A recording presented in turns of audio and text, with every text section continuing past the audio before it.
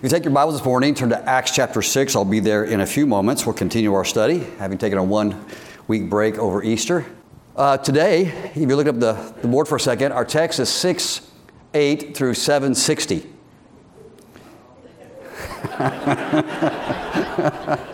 So let's go ahead and stand.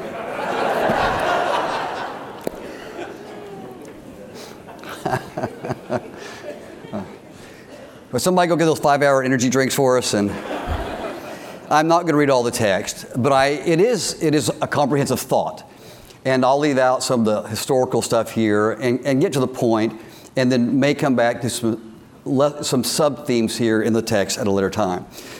But in Acts chapter 6, verse number 8, the Bible says, it's a pivot here in our history of Acts, and Stephen, full of faith and power, did great wonders and miracles among the people.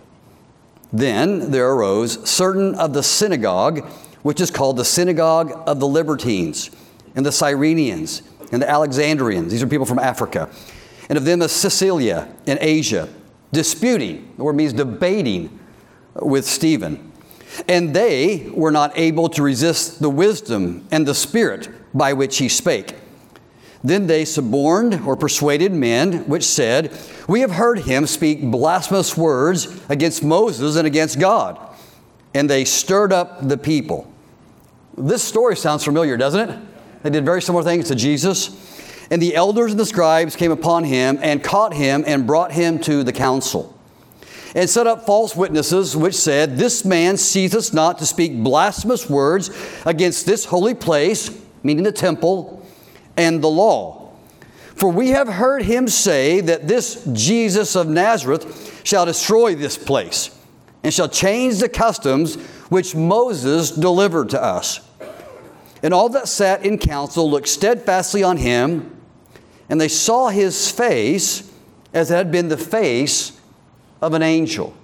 Now this very well could be just a kind countenance, or it could be like the Shekinah glory of God that's shown about Moses' face. The text isn't specific, but the way he looked caught the attention of all his accusers.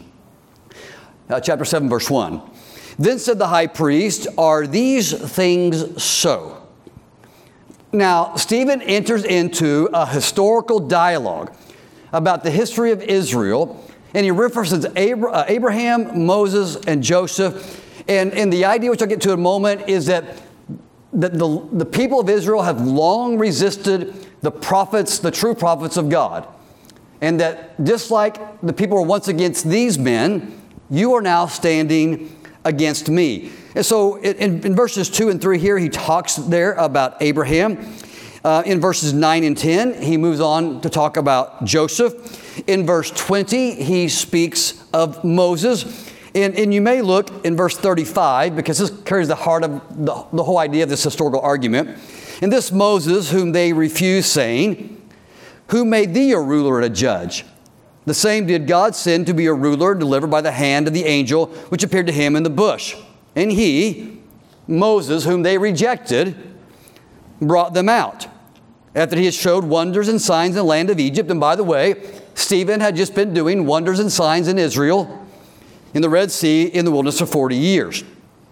So he concludes this sermon, the longest in the book of Acts, really basically saying you always reject what God's trying to bring in truth. So in verse 51, he says this, "Ye stiff-necked and uncircumcised in heart and ears, you do always resist the Holy Ghost, as your fathers did, so do you now." And that's the idea of the sermon he just preached. "Which of the prophets have not your fathers persecuted? And they have slain them, which have shown before the coming of the just one, of whom you have been now betrayers and murderers." Both of the prophets, going all the way back to Jeremiah and further to Jesus. "And when they, these religious men from these different synagogues, heard these things, they were cut to the heart." Now this isn't in humility, this is in anger. "And they gnashed on him with their teeth. But he, being full of the Holy Ghost, looked up steadfastly into heaven," and can you imagine? "And saw the glory of God and Jesus standing on the right hand of God. And he said, Behold, I see the heavens opened, and the Son of Man standing on the right hand of God." Then they cried out with a loud voice and stopped their ears and ran upon him with one accord. And they cast him out of the city and stoned him. And the witnesses laid down their clothes at a young man's feet whose name was Saul. We would know him as the Apostle Paul in time. And they stoned Stephen, calling upon God and saying, Lord Jesus, receive my spirit. And he kneeled down and cried with a loud voice, Lord, lay not this sin to their charge. And when he had said this, he fell asleep. For a few moments today, I want to talk to you about indomitable grace. Our Heavenly Father, we thank you so much for your word. Lord, for what you have recorded here for our learning, our admonition, Lord, for our example. And Lord, I pray for your help, for all of us. Lord, that we might receive grace the way Stephen did. And I ask for your help with this in Jesus' name. Amen. God bless you. Thank you. Thank you so much for standing.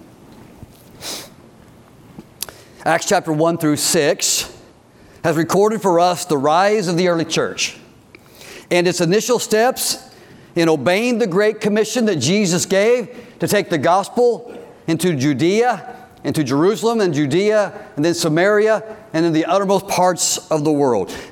In Acts, we are told that the disciples had filled all of Jerusalem with their teaching, meaning and implying the teaching of the gospel.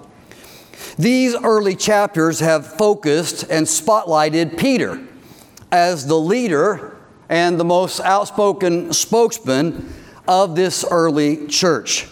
But this passage marks a transition. It's a pivot point in the book of Acts.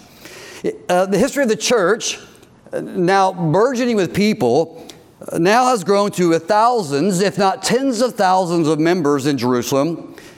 And Peter and this group of disciples have, as I've said, filled Jerusalem with the gospel, taking, as Jesus commanded, the gospel to the Jews first.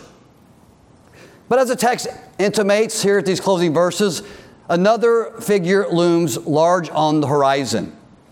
A person of transition, of expansion, the one they call Saul here, whom we know would become the Apostle Paul. But bridging the gap between these two giants of the faith, Peter and Paul, is the story of the man, Stephen. Now, Stephen, though spoken of briefly, is a fascinating biblical character.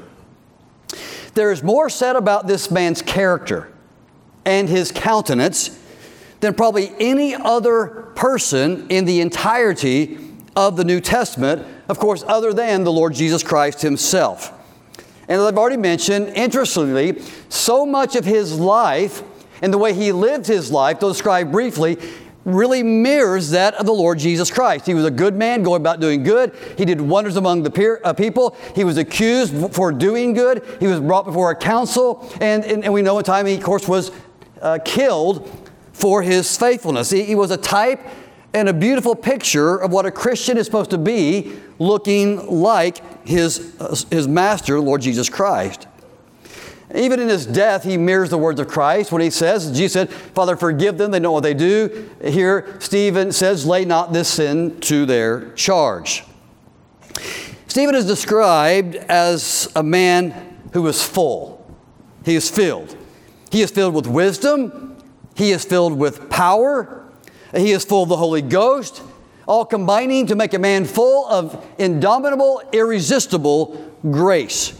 He is one of only 3 men in the New Testament, other than the disciples, to perform miracles. I mean, he is in rarefied air and company.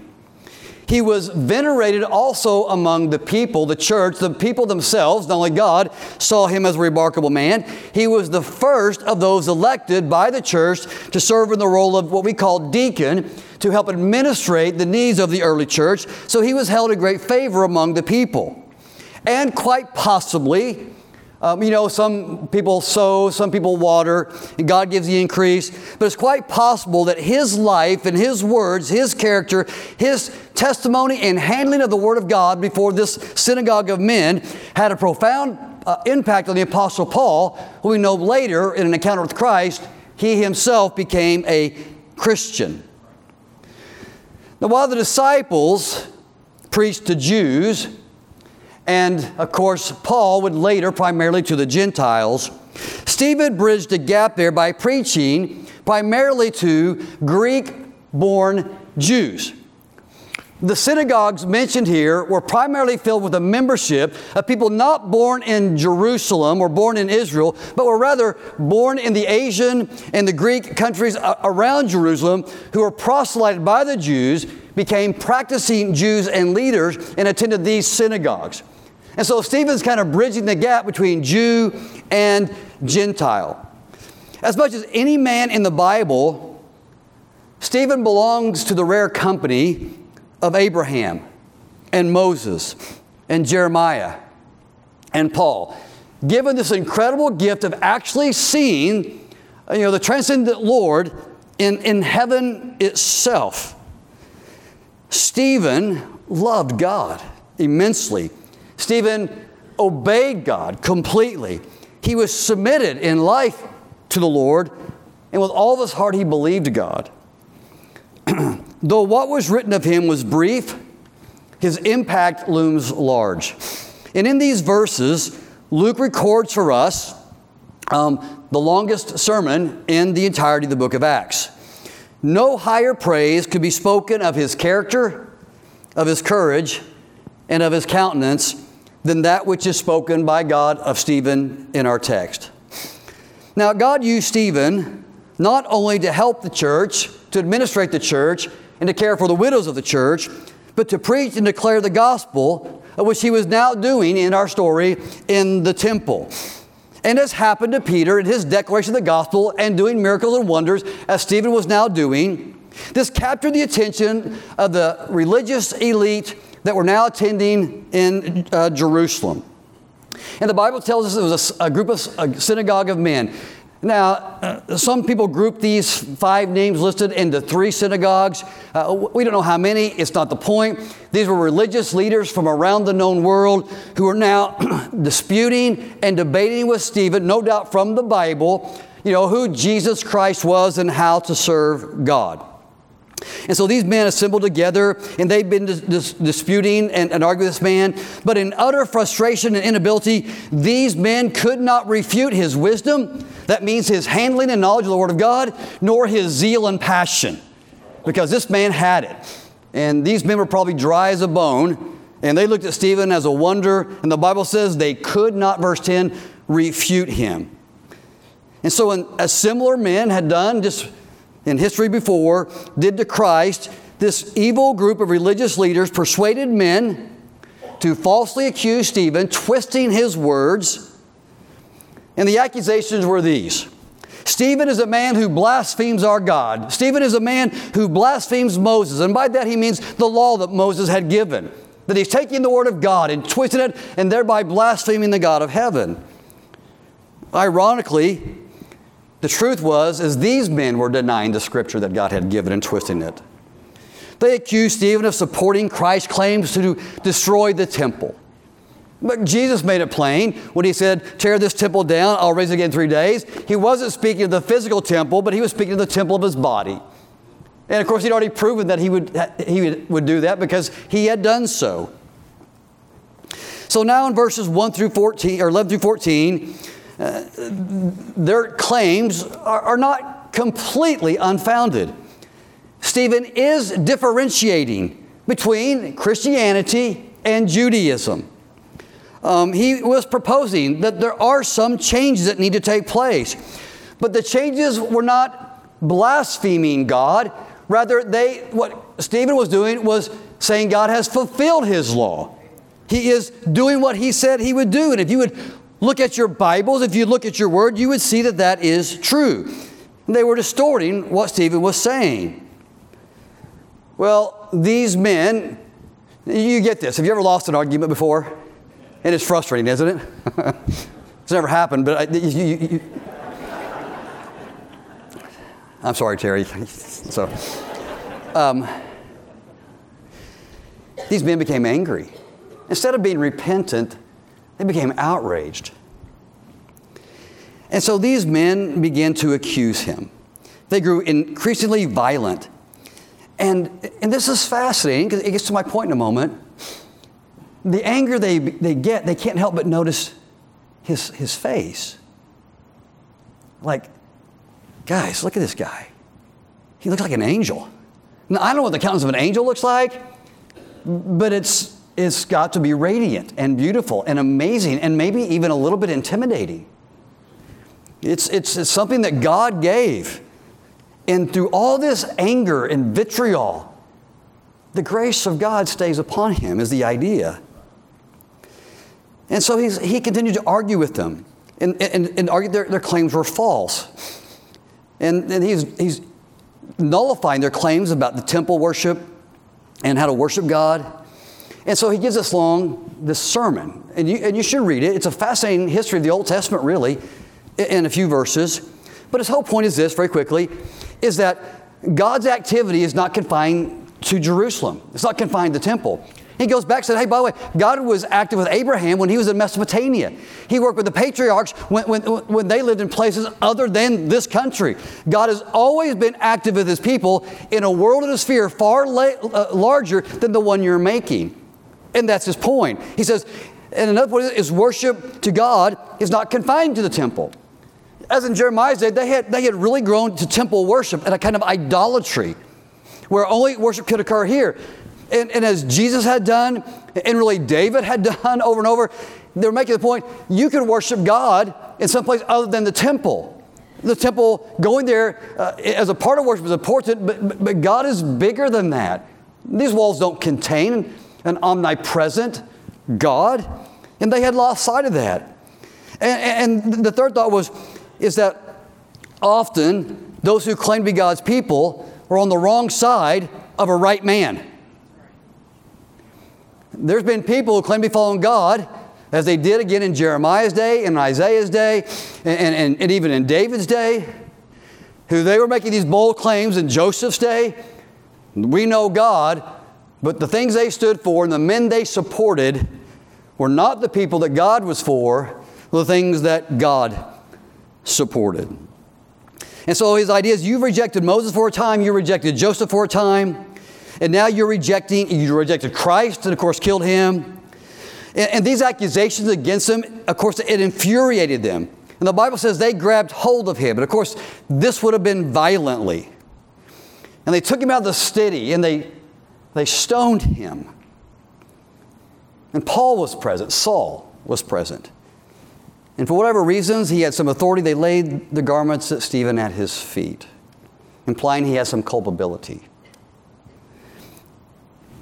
What the Bible records for us, now I want you to think about the last argument you've been in. All through it, he maintains grace. He has the countenance of an angel. Okay, that's hard to do in an argument, a debate. It's harder to do when people grab a hold of you violently. It's hard to do when they're dragging you. And then they begin to throw rocks at you. But he never lost his composure. He never lost the countenance of God. He had indomitable grace. It was an amazing thing. And God, in reply, granted him something that very few people have seen. Stephen looked up, and the portals of these worlds split into another dimension. And can you imagine? He saw the Lord Jesus Christ. I don't think it went like this, but I think it gets the idea. Way to go, Stephen. What a privilege. As his soul departed to glory. Historically, this scene and chapter is important. Stephen becomes the first martyr of the church. His life and death now, as we'll learn shortly, catapults the church from Jerusalem all throughout that area of Asia and into the Gentile world. My intent, very briefly, is to look at this passage as a whole, but I do think it merits for a few moments. There are other sub-lessons here that maybe at another time could be preached. One of those would be, anyone who ever preaches from a pulpit or shares the gospel should have some mastery over it. It's important that you and I know the Word of God. In part, persuasion comes from competency in handling the Word of God, but so too does it need to match our character. A man and his message go together, and they ought not be incongruent. To a degree, all of us are hypocrites, but to the degree that we can mitigate that, we should. Because we see that in Stephen. There was no disparity between the man and his message. Preaching, proclaiming, and the message go together, as does wisdom and passion. Zeal must have knowledge. And Stephen could not be refuted because he had all those things. What we say, how we say it, and the person we are not separable. And we do damage to our faith and testimony when we handle ourselves and our message in a hypocritical way. Of course, there are other lessons here from history. All too often, God's people, or those who claim to be God's people, are on the wrong side of an argument. We often support people who God may not, and that's a whole other lesson. And then number 3, this merits attention, not today. Sometimes the customs and sacred cows we hold on to really don't find a place in the Word of God. Often, Bible truth is often at odds with the things that we hold very religious and dear. And if what we do can't be supported in the Word of God, then it can be debatable and discussed, and that's another sermon.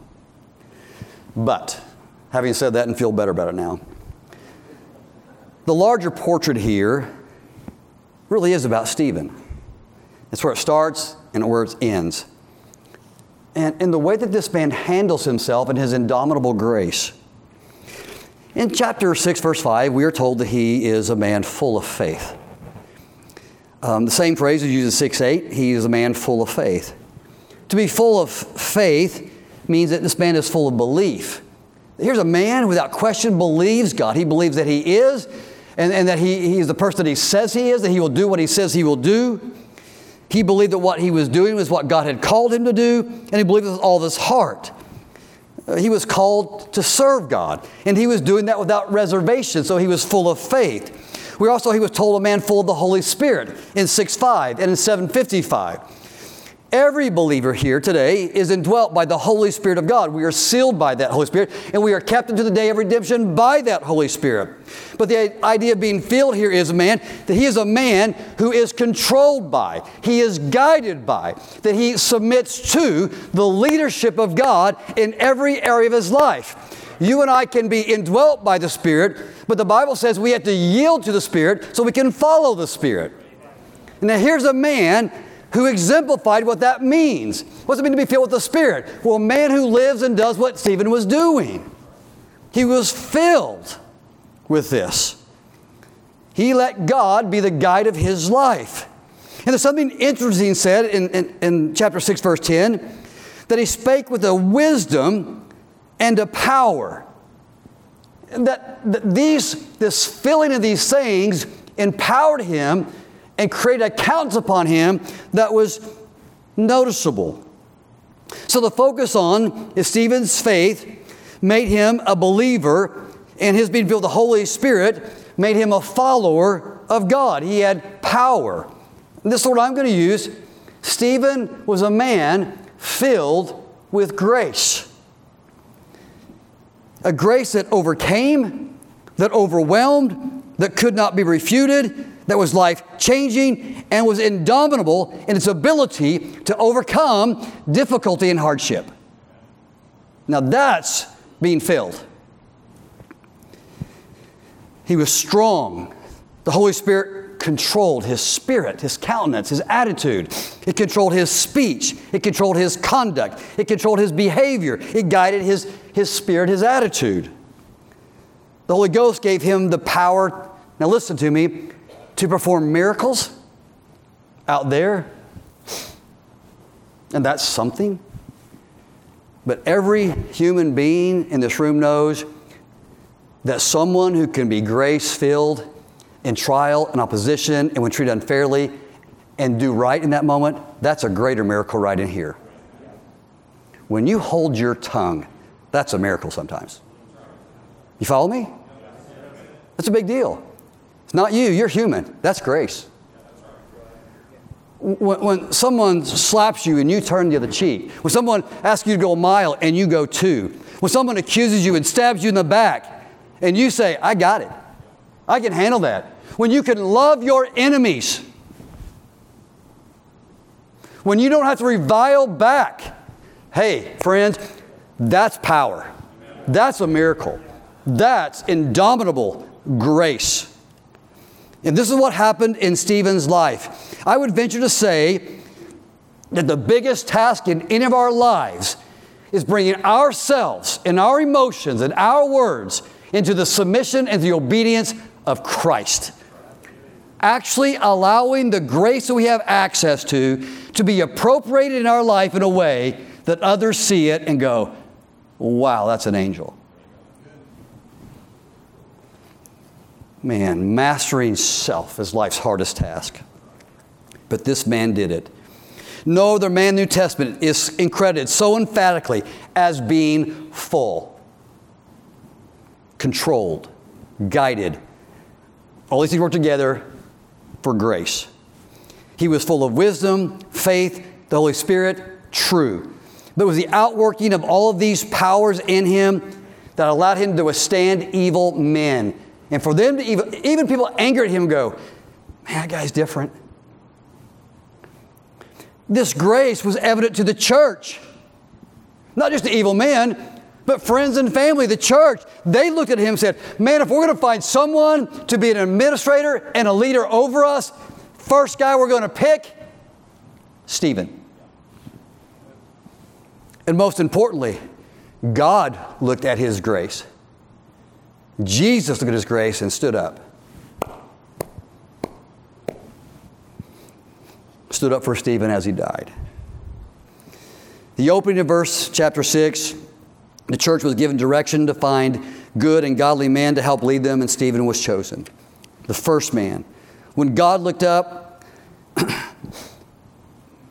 or looked down and saw Stephen, and Stephen looked up, he thought, I can trust that man with power. Only 3 men besides the disciples. I'm going to let that, I can trust. He's so full, he can do these miracles because he's full of the Holy Ghost. Standing before vile and wicked men, intent to destroy him, he was full. And as those same men took his life, he had so much grace as, Lord, don't lay this to their charge. That's a man of grace. Time with God transformed Stephen.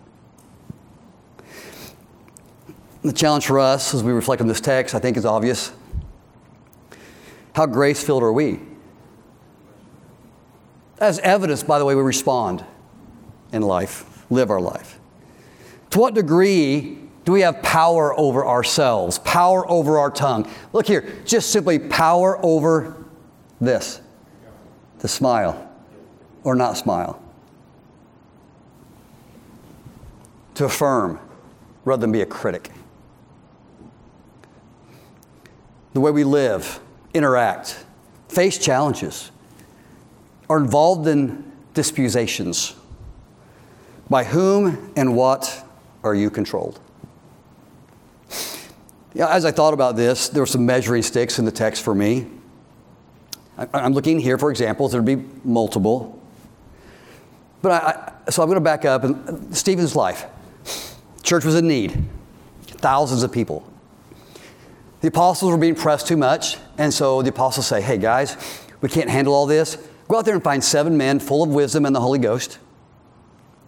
In other words, these are men without title currently. But those men who are already doing what we need them to do, we're going to come over here and ask them to do this. And so they find Stephen. So first thing is this, to what degree are you willing to serve and help those around you? I think that's a measuring stick of how grace-filled we are. To what degree are you willing to sacrifice your life, your time, your resources, whatever it is that you think you deserve, and lay that on the altar at somebody else's need? To give part of yourself for other people's benefit. Those who do that are in some measure filled and controlled by the Holy Spirit. The time of the church here, I need help. The staff guys need help. You cannot meet the needs of a myriad of people with 3 or 4 people. So there's times I'm going to go ask, Brother Jerry for help. Or I'm going to ask Brother Chris for help. I'm going to go find guys. I need help. But here's what we're going to do. We're not going to look for someone who's not doing something and now ask them to come and do something. Does that make sense? Now, we're going to look for men who are already full of wisdom and the Holy Ghost, men who are already guided by the Spirit, women who are already serving, and ask those people, hey, you're already doing this, but here's a title, here's some authority, now go do that. In other words, we're simply just directing people who are already proven to be servants. And people who don't serve, it's hard to ask them to come serve. We don't look for people who might work. We're looking for people like Stephen who, without being asked, without being recruited, without any other incentive than grace, are already doing the work. Stephen was named a deacon because look up here, he already was one. And he was just given a unique assignment. There's a text I've long mused over, and it's Luke chapter 16, verse 10. It says, he that is faithful in that which is least is also faithful in that which is much. He that is unjust in the least, well, he's unjust also in much. If therefore you have not been faithful in the unrighteous mammon, who will commit to you the true treasures? I think that means people. If you have not been faithful in that which is another man's, who will give that which is your own? See, a measure for us, a look in the mirror measurement for you and I is, are we serving? Do we love people? Are we contributing? Do we care? Are we adding something to the place that we're attending, or to our neighborhood, or to work? Do we do things without obligation and title, not because we're expected to, but because we love God and being guided by His grace? Caring for others is a measurement of grace. And then this one, of course, is obvious in the text. We know we have a measure of grace by how we navigate difficulties, situations, circumstances, and difficult people. Again, to Luke, the author of Acts. Now, that's what he says. And if you do good to those which who do good to you, well, what think have ye? For sinners do the same. And if you lend to them to whom you hope to receive, well, what think ye, or what think have ye? For sinners also lend to sinners to receive as much again. But, I'm inserting this word, grace. Love your enemies and do good and lend helping for nothing gained. And your reward shall be great, and you shall be called the children of the highest. In other words, here's the difference. I can be nice to anyone who's nice to me. I'll give to you if you give back to me. I'll love you if you love me. But what if you don't love me? What if you don't like me? What if you're not good to me? Matter of fact, what if you're mean to me? What obligation do I have as a Christian to exercise the grace that I have and love you anyway? To be nice. To be reviled and revile not. You compel me to go a mile. Okay, I'll go too. Give me your coat. Oh, here's my jacket also. See, that's the place for grace. That's Christianity.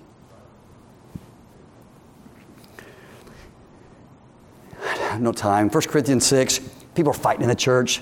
To the degree they're going to law. They're suing each other. And these words, now listen, Paul looks at them and goes, there is utterly a fault among you. Now these words, grind in our ears. Why would you not just rather suffer loss? No, you don't understand. They were mean to me. They were unkind to me. They said these things. They falsely accused me. I have a right to defend myself. Stephen never defended himself. He defended the faith. This is so countercultural to Western Christians, to lay down our lives in grace. It doesn't mean we can't stand up. It can't mean we can't refute and dispute like Stephen did. but with the countenance of an angel. We can't be nice to our wives. We can't be kind in an argument to our husbands. Young people, drama, drama, drama, offense, offense, offense. There is utterly a fault among you. You want to be a Christian? This much grace, please. I'm offended in the church. Grow up and have some grace. I don't like this. Welcome to life. I am not trying to be demeaning. I'm just saying, it's tough, isn't it? This is indomitable grace. This is what grace is for. It was displayed by Stephen. Church family, we cannot always be upset with each other because I didn't get invited to this, or I missed this, or you said this. It is utterly a fault. It is an evil if you can't return evil for good. We have to learn to do right when we have been wronged. We have to maintain the countenance of God when it's hard. We have to be bigger than circumstances. We have to be bigger than bad people. We have to be bigger and larger than any moment of injustice. We have to resist speaking evil when people are speaking evil of us. We need to serve when it's hard, when it costs us something. We've got to be graceful. Bring every thought, every temper, every unkind word, every difficulty and trial to the obedience of Christ, to be full of the Holy Spirit when the world is taking from us. Listen, we may not always get what we want, but we can always lay what we get, what's coming our way, at the feet of God. And every time someone's not right to us, now look up here, I'm almost done, and we do what's right, a miracle takes place. You want to see miracles? Be one. You want to see a wonder and a sign? Look at a man or woman transformed by the grace of God and to respond the way that other people don't. What? We're all human. How about let's be Christian? You know, I'm not trying to make more here. I know Jesus was seated at the right hand of God when he ascended. He's standing when Stephen sees him. I think what often Jesus stands and applauds is not our worldly victories, but our grace-filled surrender to do what's right when it's hard, to be kind when wronged, and return good for evil. God help us. Let me ask you to stand if you would.